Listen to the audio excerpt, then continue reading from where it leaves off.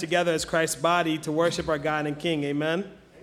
The writer of the book of Hebrews reminds us that we can gather together and enter even the most holy place because Christ our Savior has opened the curtain to let us in. He says we can together draw near to God our Father with sincere hearts and in full faith because the Holy Spirit lives to cleanse us and then clothes us with a righteousness not our own, but God's righteousness. Amen? And this is my favorite part of that passage in Hebrews 10. Advice from the scriptures to us this morning. The writer says, "Let us hold unswervingly to the hope we profess, for he who promised is faithful.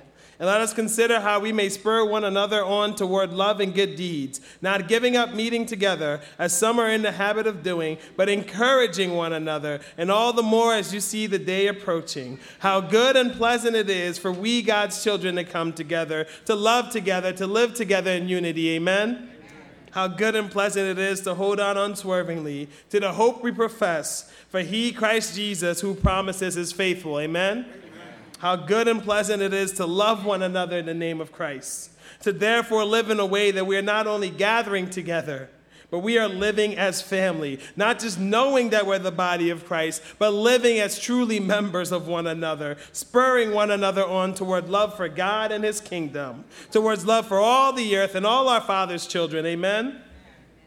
How good and pleasant it is to hold on to our hope, Christ Jesus, to live for our Savior, Christ Jesus, to live for his church, our family, the body of Christ, we as members together, and to every single day love and live to encourage one another all the more, because every single day we're closer to the day of our Lord Jesus Christ, where we will be with him always and forever. Amen? What a joy and blessing to be with you all again this morning. What a joy and blessing to celebrate fathers this morning. Happy Father's Day, everyone. To all who humbly and lovingly serve in the ministry of fatherhood, may you know and feel the Lord's blessing, especially today, but hopefully every day. And may you continue to live and love to be a blessing to your world around you. Amen? You know, all of us are compelled, not just fathers, all of us are compelled to take on and model for the generation to come a life and a love that looks very much like the life that Christ lived and that the love our Father gives. So sisters and brothers, may this day be also a reminder to all of us that we are called to give thanks, that we are called to praise God for all our blessings. But may this day also remind all of us that we are called to live and worship as the blessings that our Father desires to give to our world. Amen? Amen. If you have your Bibles, please turn with me to John chapter 8. John 8, we'll be reading verses 48 to 59. You can follow along in your Bibles or on the walls here up front. John 8, 48 to 59, so reads. Then Jesus answered and said to him, I'll wait for you. That's all right, we're good. You'll just listen or follow in your Bible. This is why you should bring Bibles to church. John 8, 48 to 59 reads, Then the Jews answered and said to him, Do we not say rightly that you are a Samaritan and have a demon? Jesus answered, I do not have a demon, but I honor my Father, and you dishonor me. And I do not seek my own glory. There is one who seeks and judges. Most assuredly I say to you, if anyone keeps my word, he shall never see death. Then the Jews said to him, Now we know that you have a demon. Abraham is dead, and the prophets, and you say, If anyone keeps my word, he shall never taste death. Are you greater than our father Abraham, who is dead, and the prophets who are dead? Who do you make yourself out to be? Jesus answered, If I honor myself, my honor is nothing. It is my Father who honors me, of whom you say that he is your God. Verse 55, Yet you have not known him, but I know him. And if I say I do not know him, I shall be a liar like you. But I do know him, and I do keep his word. Your father Abraham, well, he rejoiced to see my day, and he saw it, and he was glad. Then the Jews said to him, You're not yet 50 years old. How have you seen Abraham? Jesus said to them, Most assuredly I say to you, before Abraham was, I am. Then they took up stones to throw at him. But Jesus hid himself and went out of the temple, going through the midst of them, and so passed by. Our passage this morning starts out with some opponents of Jesus choosing to go the route of, I can hurt you by saying some really, really mean and terrible things. If you have siblings, you'll know that route. Honestly, though, was there anything worse back then than calling someone who fashioned themselves as a self-respecting Jew? Was there anything worse than calling them a Samaritan? Probably not. Now add in some defamation of character, mix in the not so subtle assault on Jesus' credibility. Surely they thought and pretty much said, how can you, Jesus, be a prophet when you're clearly possessed by an evil spirit? As one of our old family friends growing up used to say, them be some fighting words. The scribes and the Pharisees saying to Jesus, do we not say rightly that you are a Samaritan and have a demon? Them be some fighting words. Now, to be fair, our passage comes at the end of what had been a long day for all the involved parties. It comes at the crux of what looks to be the climax of a very long conversation. A conversation that had grown heated, to say the least. A conversation where Jesus had stood up to his opponents and their failed attempts to bully him, to scare him into submission. He responded to their idle threats and their vain words by mapping out a thorough, a complete, a 100% defense of his divinity. Like one of my all-time favorite television characters said, you come at the king, you best not miss. Yet the scribes and the Pharisees come and keep coming at Jesus here in John 8, but they miss over and over and over and over again. They came at the king, but all they could do was miss. First, they dragged out a woman caught in adultery, which as a kid, that always got me, right? Like you're reading through your Bible, you're supposed to read critically. All these men catch this woman in adultery, and the kid in me says, how? Right? Like, this wasn't just like, oh, I happened to see it in the window. We caught her in adultery, all of us, at the same time. Jesus, look. But that's just me. Again, that's speculation. First, they dragged out a woman caught in adultery to stand before Jesus. The scribes and the Pharisees interrupt Jesus' teaching at the temple. They do this, you see, to test Jesus, to put him in a corner, to pin him down with something, anything that they can accuse him with. Is Jesus going to submit to the law and advocate that this woman be stoned for her adultery? Is Jesus going to ignore the law of God and submit to the law of Rome, which we didn't really like Rome except when she was on our side? Kind of how some of us feel about America. What will you do, Jesus, with such darkness in this woman? You who say the Christ, what are you going to do with this darkness? Well, ignore them. Write something on the ground. Ask for anyone who was perfect and without sin to be the first one to pick up the stone. Write on the ground again and watch and watch and watch. Watch as the Spirit, the Holy Spirit, convicts the accusers of this woman of their own sin. Free the woman from this earthly condemnation.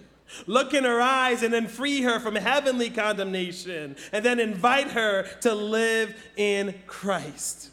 Then turning to the accusers who are walking off, Jesus seemingly says, darkness, darkness, darkness. Well, I am the light of the world.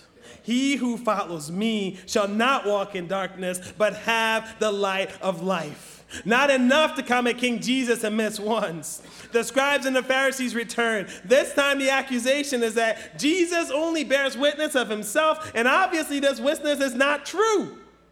To this Jesus says, well, at least you're right on one thing this time. I do bear witness of myself, but my witness is indeed true. Thing is, you don't even know truth. You don't even know where I'm from or where I'm going. My Father bears witness of me also, and you wouldn't know. Why? Because you don't know him. Why? If you knew me, you would know my Father. And if you really knew my Father, who you say is your God, you would know me. This is where in the story you can almost picture the scribes and the Pharisees growing in frustration, growing in anger, growing in hostility. This is where Jesus continues to build his case for his divinity. All in this chapter, Jesus says, you don't know me or my Father. You are from below, but I am from above. Unless you believe that I am, you shall die in your sins. The things which I heard from him, God the Father, these are the things I speak to the world. I speak these things as the Father himself has taught me. I always do the things that are pleasing to my Father. I speak the things which I have seen with my Father. You are seeking to kill me, a man who has told you the truth, which I heard from God, something that not even Abraham could do. I proceeded forth and have come from God. Jesus has said all of this to his opponents, the scribes and the Pharisees. They come at him again and again and again, and they miss again and again and again. They come at him, and what they got in return was Jesus' unflinching defense of his divinity. You know, Jesus so completely whipped them in this argument that his opponents had resorted to name-calling and marginalizing. Do we not say rightly that you're a Samaritan? And attempting to incriminate Jesus. Do we not say rightly that you have a demon? In hopes that by branding him a Samaritan, in hopes that by attributing his work, his ministry, his teaching to be powered by demon activity, surely that would be enough to discredit Jesus. Surely. No, not at all. In fact, none of it works. Jesus' unflinching defense of his divinity, that yes, Jesus, I am Lord, that yes, Jesus is God, that yes, Jesus has come to be light to the darkness, that yes, Jesus has come to show the world a witness that is true and from the Father, that yes, Jesus lives to forgive sins, that yes, Jesus is the truth that sets us free from all those who would believe and give their lives to him, that yes, all of this seems to be built on one simple truth. Children look like their parents. Mind-blowing, I know. You weren't ready for that. Snuck up on you. Children look like their parents. It's mind-blowing. That's why I'm here, you know? You can look at the council report and you'll know that's why they pay me the big bucks. Mind-blowing truth. Children look like their parents. Bear with me a quick minute. Remember that one of the most amazing tools Jesus uses to effectively teach is to start out with a basic truth that we can all understand. He starts with where we are, and then he builds on it to take us to where he desires us to go. So how do we understand this morning when Jesus says to us, I and my Father are one? Simple. We must hold on to this truth. Children look like their parents. I remember when Harper was born, holding her and looking at her, I could see some physical characteristics that were from both Shell and I. Again, not that illuminating, but it was still altogether incredible. We had a daughter that had lips, nose, ears, and a big head. I'll let you guess who she got that one from, and more, right? All these characteristics were from us. Why? Simple. Children look like their parents. In the 2.5 years since, I've watched her and looking like she's matured more from merely the physical characteristics to now including person and personality, to voice, she got a voice, to, as the French say, joie de vivre, passion, unbounded joy, or as my grandma used to say, our baby's got fire in her bones, y'all. To character traits we get, the blessing of seeing her develop. I think you can ask Shell and I will both tell you in Harper, we see ourselves. Why? Because children look like their parents. Now that you've understood that part, you're an expert this morning in understanding John chapter 8 and everything going on here. Jesus is taking his divinity on the same premise. Children look like your parents. You want to know what the Father looks like? Look at me, says Jesus. You want to know what the Father says? Listen to me, says Jesus. You want to know how the Father acts? Follow me and discover my actions in partnership with the Spirit. And in the name of the Father, children look like their parents. Amen? Amen. This is why if we want to know the Father, we must know Jesus. If we want to hear the Father, we must learn to hear Jesus. And if we want to know how the Father acts, we must follow Jesus, see how he acts, and that is how we must walk. Amen? Amen. This is why, children look like their parents. You want to understand everything about this John chapter 8, you have to start there. You have to start with Jesus' premise that children look like their parents. Now we got time for some family fun time. I know you didn't know we're going to have family fun time this morning, but we are. Got my pen all set. While we can grasp this already known concept that children look like their parents, all of us in this room can know that. We can build on it and say that is how we can understand this passage, this entire scripture this morning. We can both know Christ is God, and we can know Christ is our own Lord and Savior. We got to add one more layer to this. This is what I need y'all to do. This is the family fun time. This is the audience participation part of the service. Well, the second or third one, but let's go. We're going to answer this. This is exciting because you get to call out in church. Yay. I want you to answer this simple question. What does God look like? The trick is, I'm looking for one-word answers or a couple words in a short phrase. Matter of fact, if you say more than four words, you're wrong, right? We're just going for one word, right? Or a short phrase. What does God look like? Feel free to call out. Ready? Go. What do you say? What does God look like? Me? Love? Undefeated? Is that what I heard? I'll take it. Holy? Keep going. You? Holy? Light? Air? Is that air? Did I get that right? Rain? Full of grace. Oh, full of grace. I don't know how I got rain. Bless. Holiness. All right. So hopefully that's just, any more? What does God look like? Truth. Love. We can say it again. Gentleness. Forgiveness. All of us. What was that last one? Dad. See, hopefully this is just a small snippet. You know, listening to what you all said and even thought, it was beautiful just for me to be up here and say it. It was life-giving truth, right? Looking at who God is, it's life-giving truth and a reality we must walk in. What does God look like? Love, righteousness, mercy, grace, truth, love, faithfulness, protector. I'm combining both services because I can. Protector, life, light, me, you, all of us, undefeated, you, holy, light, love, full of grace, holiness, gentleness, all of us, love. The challenge for you today is simply this. If children look like their parents, and if all of this is what God looks like, and if you call yourself a child of God, is this what you look like? Do you look like faith? Do you look like hope? Do you look like love? Do you look like Jesus? Do you look like righteousness? Do you look like mercy? Do you look like grace? Do you look like truth? Do you look like light? Do you look like faithfulness? Do you?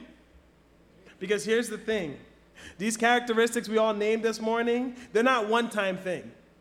Like if God is love and we are to look like God, we too must be love. Love is not simply when we say it or when we feel it or if we like you. If God is love and you're a child of God, you're supposed to look like God, you must love now, always, and forever. Amen? Amen. Oh, and they're not percentages either. I don't know about you, but when I grew up, this is what I used to do. I'm like, well, okay, if God is holy, just, and true, and merciful, and we too must be holy and just and true and merciful, that just means 25% of the time I'll be holy, 25% of the times I'll be just, 25% of the times I'll be merciful, and 25% of the time I'll be true. We tend to think of God as percentages, but he's not. Because God is 100% holy. God is 100% just. God is 100% merciful. God is 100% faithful. God is 100% the comforter. God is 100% the protector. And if God is 100% all these things, and that's what he looked like, and we say we are his children, we have to be 100, y'all. Amen? So if children look like their parents, and we are to look like God, this brings us to the second critical common sense truth. My grandpa was a brilliant man. One of the things he said is like, you can have all your degrees, but if you don't have that CS, you're useless to everyone. And everyone always fell for the joke every time, like, what's a CS? I don't know that one. Common sense. This brings us to the second critical common sense truth that we will build on this morning. So if the first one was children look like their parents, if we are children of God, we too must look like him. The second one is this, ready? Mind-blowing. Siblings look like each other. You got that one? Siblings look like each other. Again, mind-blowing truth, I know. That's why I'm here. Jesus' unflinching defense of divinity, that Jesus is Lord, that Jesus is God, that yes, Jesus has come to be light to the darkness, that Jesus has come to show the world a witness that is true and from the Father, that Jesus lives to forgive sins, that Jesus is the truth that sets us all free, that Jesus is the truth that lives our life, and if we would just believe and give our lives to him, he will take us to where he desires us to be. All of this seems to be built on one simple truth in this passage. Children look like their parents. However, the proof, especially when God, our Father, or Jesus, our Christ, isn't always physically apparent to us, right? The proof that we belong to him is found in each other, and this forever truth: siblings look like each other. Again, another mind-blowing truth. That's why I'm here. Children look like their parents. Siblings look like each other. Mind-blowing, I know. But bear with me another quick minute. Remember again that one of the most amazing tools that Jesus uses to teach us is to start with a basic truth that we all know and can understand. He starts with where you are, and then he builds on it to take you to where he desires you to be. So when Jesus says, I and my Father are one, how are we to understand that? Simple. We must hold on to this truth. Children look like their parents. We must hold on to this proof that since God is our Father and Jesus Christ isn't always physically apparent to us, the proof has to be that siblings look like each other. I remember when Kennedy was born, back in late April, holding her and looking at her, the most startling yet abundantly clear truth was, my goodness gracious, she looks just like Harper. Again, not that illuminating, but still altogether incredible. We had a daughter that had lips, nose, ears, and that Johnson big head. I gave it away. It was from me. And more. That was from us, yes. But all together, as she rested in her arms, she looked more and more like her sister than she looked like Shell or I. Why? Children look like their parents, but siblings look like each other. In the almost 2 months since, the physical resemblance still very much remains with our girls. I'm weirdly proud to admit that I've stumbled and called Kennedy Harper way more than I can remember. Now, as she gets older, I don't want to give her a complex. As she gets older, I'll have to get much better at that. As she grows and her person and personality emerges, and her voice and character traits burst forth, it'll become easier, I'm sure. Nevertheless, I think you can ask Shell and I, and we'll both tell you, in Kennedy, we see more of Harper than we see ourselves. Why? Because siblings look like each other. Now, if you can understand that children look like their parents, and then add on to the truth that siblings look like each other, you're now an expert in understanding everything Jesus is saying in John chapter 8, including the passage this morning. See, Jesus is staking his divinity, his being God, on the same premise that children look like their parents. And here's the new part. Jesus is staking our participation. That's what I want you to hear. Our participation in the family of God on this simple truth. Jesus is God's son. He is our brother. And siblings look like each other. So again, the question remains, do you look like Jesus? You want to know what the Father looks like? Look at me, says Jesus. You want to know what the Father says? Listen to me, says Jesus. You want to know how the Father acts? Follow me and discover my actions in partnership with the Spirit and in the name of the Father. Children look like their parents, amen? But siblings will always look like each other. So if the world wants to see what the Father looks like, they will find it in we, his children, looking like Jesus. If the world wants to hear what God has to say, they must hear it through our spirit-infused voice, sounding like Jesus. If our world wants to know how the Father acts, they can know it in how we live, in actions that partner with the Spirit, in actions in the name of the Father, then in action when we're actually living as the body of Christ. A lot of us know that we're the body of Christ, but how many of us live as the body of Christ? How many of us live as members of one another? How many of us live that when you hurt, I hurt? When you're joyed, I'm joyed. How many of us live that the person next to you is not just a child of God, but that's my brother, that's my sister, that is me? We can know the body of Christ, but it's time we start living as the body of Christ, amen? Our world knows us, but do we know Jesus? Our world listens to us, but is the communicated message from Jesus or from somewhere else? Our world takes notes of our actions and even our inactions. Are we following Jesus? Are we learning how he acts? Are we partnering with him to do his kingdom work? I hope so. Why? Because children look like their parents and siblings look like each other. You want to understand everything in John 8? Just remember, Jesus is basing everything on the fact that I am God's son. I look like the Father. And Jesus is strongly implying here that if y'all want to join the family and participate in this family work, you have to look like Jesus.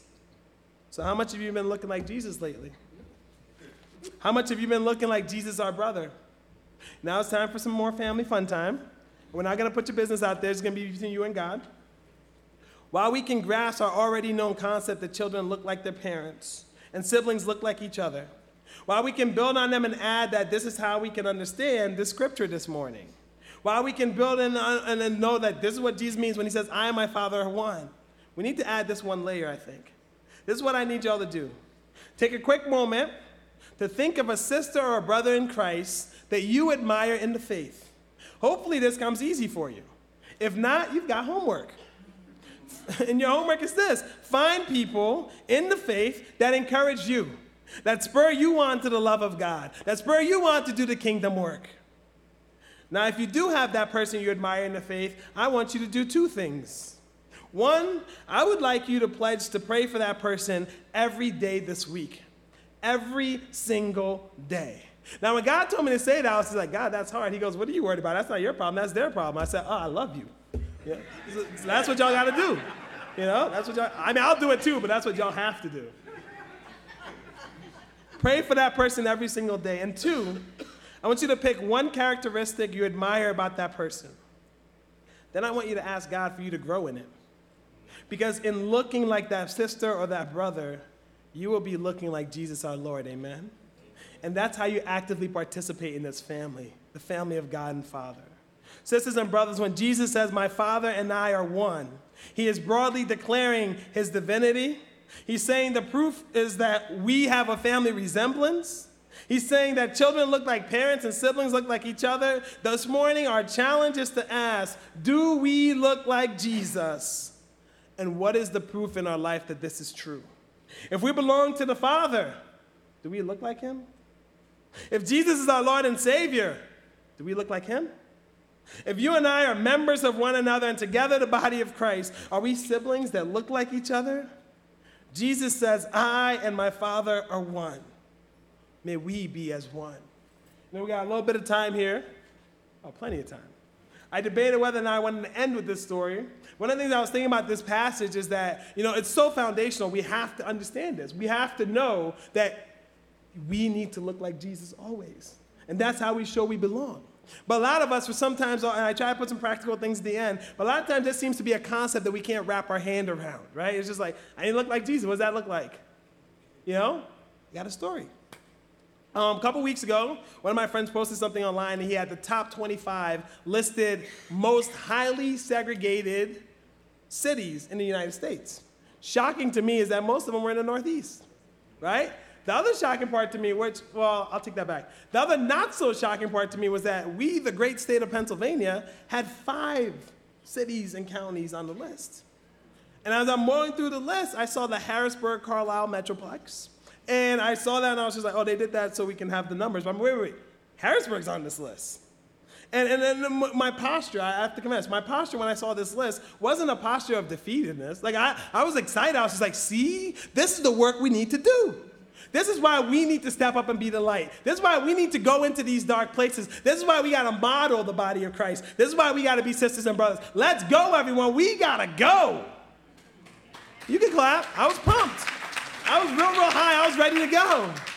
See, y'all, the first service, they were feeling that part, man. Y'all just know something's coming. Look at y'all. Y'all just sitting there like, where's he going with this, right? First service, man, you thought the roof lifted or something. They were pumped there. But I was pumped, man. I was ready to go. I saw that list and I wasn't defeated.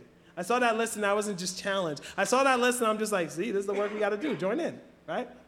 The very next day, I think God wanted to remind me, right? It's one thing to say, this is the work we got to do. It's another thing for you to actually see it.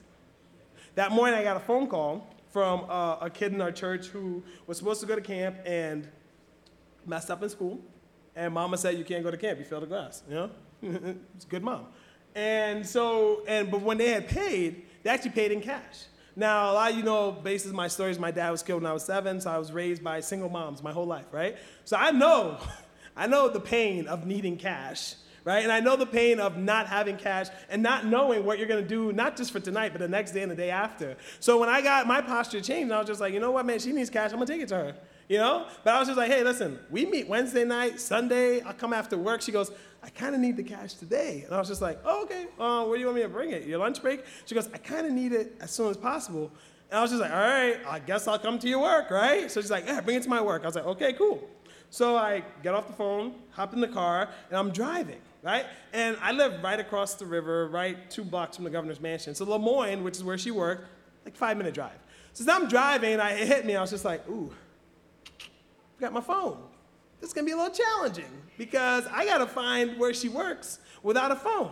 And then I had my first genius thought of the day. I was just like, man, Lemoyne's not that big. It's about, what, 1 mile wide, square all around, you know what I mean? I was just like, and this is the first real mistake I make was, Lemoyne can't have that many nail salons, right? That was the first mistake I made. And if you're laughing, you know, right? So I go down the main street, and I don't see 1, I don't see 2, I see 3.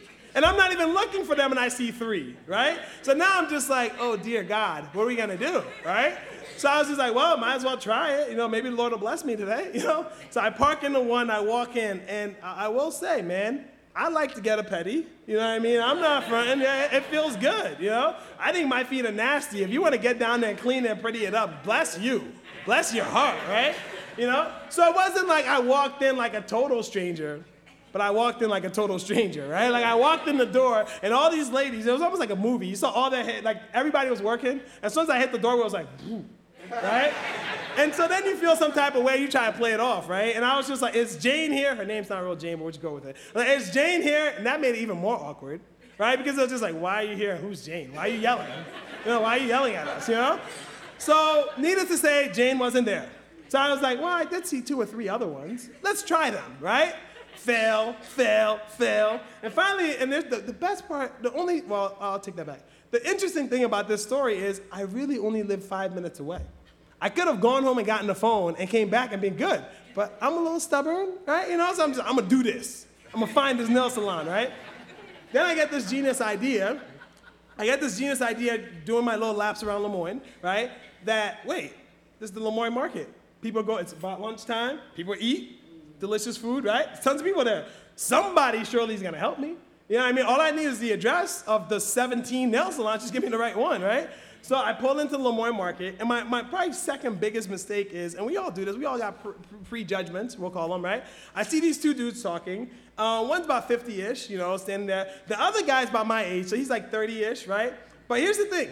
There's 2 things I saw when I saw this guy. This is my prejudgment, so you have to forgive me. The first thing is he had like purple hair, like a streak of purple, like maybe a third of his hair. So my first prejudgment was, I guess, you know, 30-ish, you can still have purple hair. I didn't know. Someone should have told me, right? The second one was, oh, he's got purple hair. He's got to be laid back and cool. No big deal, right? So I saw them with their phone. I walk out, I get out the car, and I was just like, hey, this lady at my church, you know, she needs some help, and I got to drop something off at her job. Can you please look up an address for me? And the 50-ish guy looks at me, and he goes, get away from here. You're not welcome here. And I go, oh, that's interesting. Okay, so we'll just keep you here. We'll turn to the 30-ish guy, you know what I mean? Like, we'll turn to him, you know, and I was just like, yeah, I just really need you to look up this nail salon so I can drop off something for this lady at my church. And the guy's like, I told you, you're not welcome here. Excuse me, you're intruding on our conversation. Get away from us. I turned again to the guy, and I was just like, dude, seriously, can you please just look it up? He goes, oh, man, I just, data. I was like, I'll pay for your data. I don't care what the monthly fee, I'll pay for your data. And again, Harper's 2.5, so I got at least a master's degree in temper tantruming, right? The 50-ish guy has a temper tantrum. He grabs the other guy's hand, he storms off, he's like, I told you you're not welcome here. What are you doing here? Leave us alone, stop bothering us, get away from here. And now I'm just like, oh, this is happening. This is really happening, And so I'm sitting there, and here's the thing, man. These things, sadly, right, I work with a lot of young people, and if you don't know, you should know, that a lot of young people call it the White Shore. They don't call it the West Shore. There's a lot of microaggressions that happen. If you need to know what microaggression is, it's stuff like this, Or you can research it on Wikipedia. There's a great PhD from Harvard who defined it all. It's great. But a lot of these microaggressions are what we live with. So this is why they call it the white shore. It's not because they think everyone's racist. They just, every time you go, you might bump into a few, right? So I'm sitting there like shocked that this is happening. I wish I had words, right? And I'm sitting there like, this is crazy. And I look in the corner of my eye, there's a lady eating her lunch in her car, and she's shaking her head, and I was just like, thank God. Like, I'm not crazy. Somebody else saw this ridiculousness. Somebody's gonna go help me out. So I walk over to her and I go, I know this is wild, I know this is crazy, but can you please look up something in your phone and help me out? I just need to find this nail salon. She goes, please get away from me, I'm eating my lunch. And I was just like, ooh, this is not going well. You know, and I was just like, excuse me? She goes, please get away from me, I'm eating my lunch. And I'm just like, this is insane. Like, this can't keep happening, you know? So I turn, I'm walking to my car. As I'm walking to my car, I see a dad, right? And there's another one I saw, I was like, oh, dads. You know, like Happy Father's Day, I'm like, hey, I know I'm not all about gender roles and all that stuff. That's a microaggression too, right? If you look at your wife and say, you should do the dishes as woman's worth, that's not cool, you know what I mean? So like, I'm not cool with all these gender roles either, but I know as a dad, personally, my story, sometimes I go to the store and I forget stuff, you know? So I saw this dad, I just thought, hey, he's a dad, he'll feel my pain of forgetting the phone, surely he can help me out. So I walk over to him, and before I could get a word out, he said, get away from me, I gotta go. Please get away from me. So we have about 5 minutes, we have about 4 people, we have 3 different interactions, where every single time, my skin color was enough. My skin color was enough for them to treat me less than. My skin color was enough for them to treat me like I was not even a muck on their shoes. You know, and here's the thing, I did 2 things. The first one I did was, what would someone have to look like for me to not look up their address in their phone? Because here's the thing, I've dealt with a lot of trauma in my life, but you gotta sometimes you gotta play games with it, right? You just gotta you gotta be able to deal. So I'm like, what would someone have to look like for me to not look up an address? Like, would they have to have 29 needles in their arm? You know what I mean? What would they have to look like? And as I'm playing that game in my head, it hits me, it's like, it doesn't matter what they would have to look like for you. It just matters what you look like, and that's enough. And I was heated.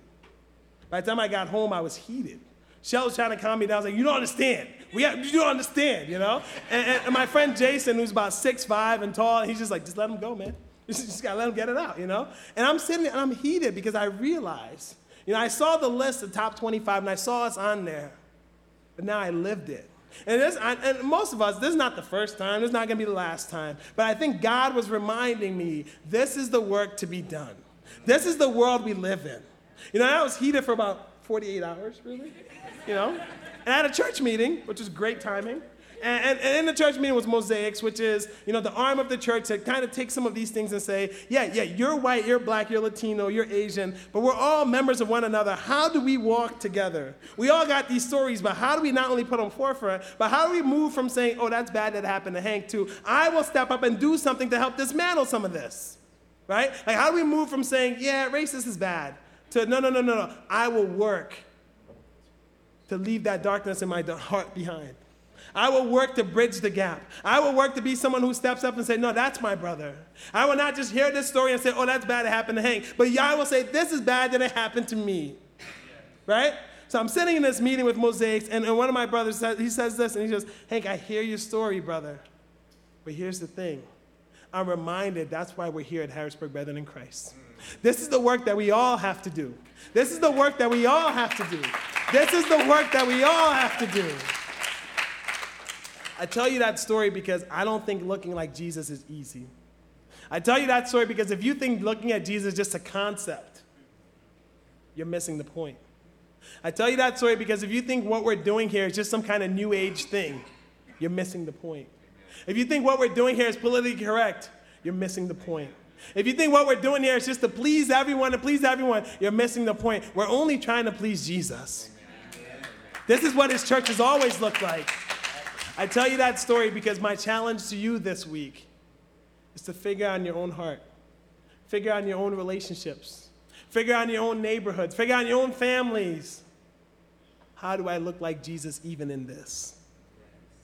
How do I look like Jesus even in this? How do I look like Jesus even in this? I'd like to call up the choir or Bart to sing the last song. We have our intercessors up. We're going to have prayer up front if you need it. I just want to end with this quick word. When Jesus says, I and my Father are one, he's basing it because he looks like the Father. But when Jesus says, I and my Father are one, and you call yourself a child of Christ, God expects you to look like Jesus. It's not enough to see darkness. Let's go and be the light. Amen.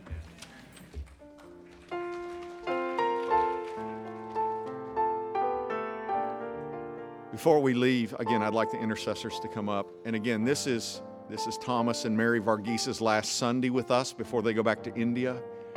She, again, has very special gifts of discernment, spiritual power. She'll be on the front row here. This is your last chance to be ministered to by her. There will also be other intercessors. Would you stand? Let's sing. After I listened to the sermon the first time, Hank was going, I wasn't sure if I had enough time. That when he was coming up here this time, I said, preach it all, Hank. Preach it all. Let it fly. So let's worship. Let's pray. Let's make some decisions about what we've heard today.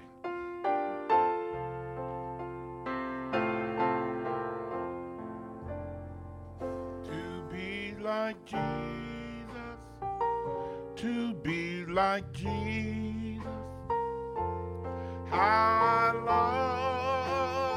long to be like him, so meek and holy, humble and lowly, how I want to be like him, to be like Jesus, to be like Jesus, how I long to be like him, so meek and holy, humble and lowly, how I long to be like him, to be like Jesus, to be like Jesus, how I long to be like him,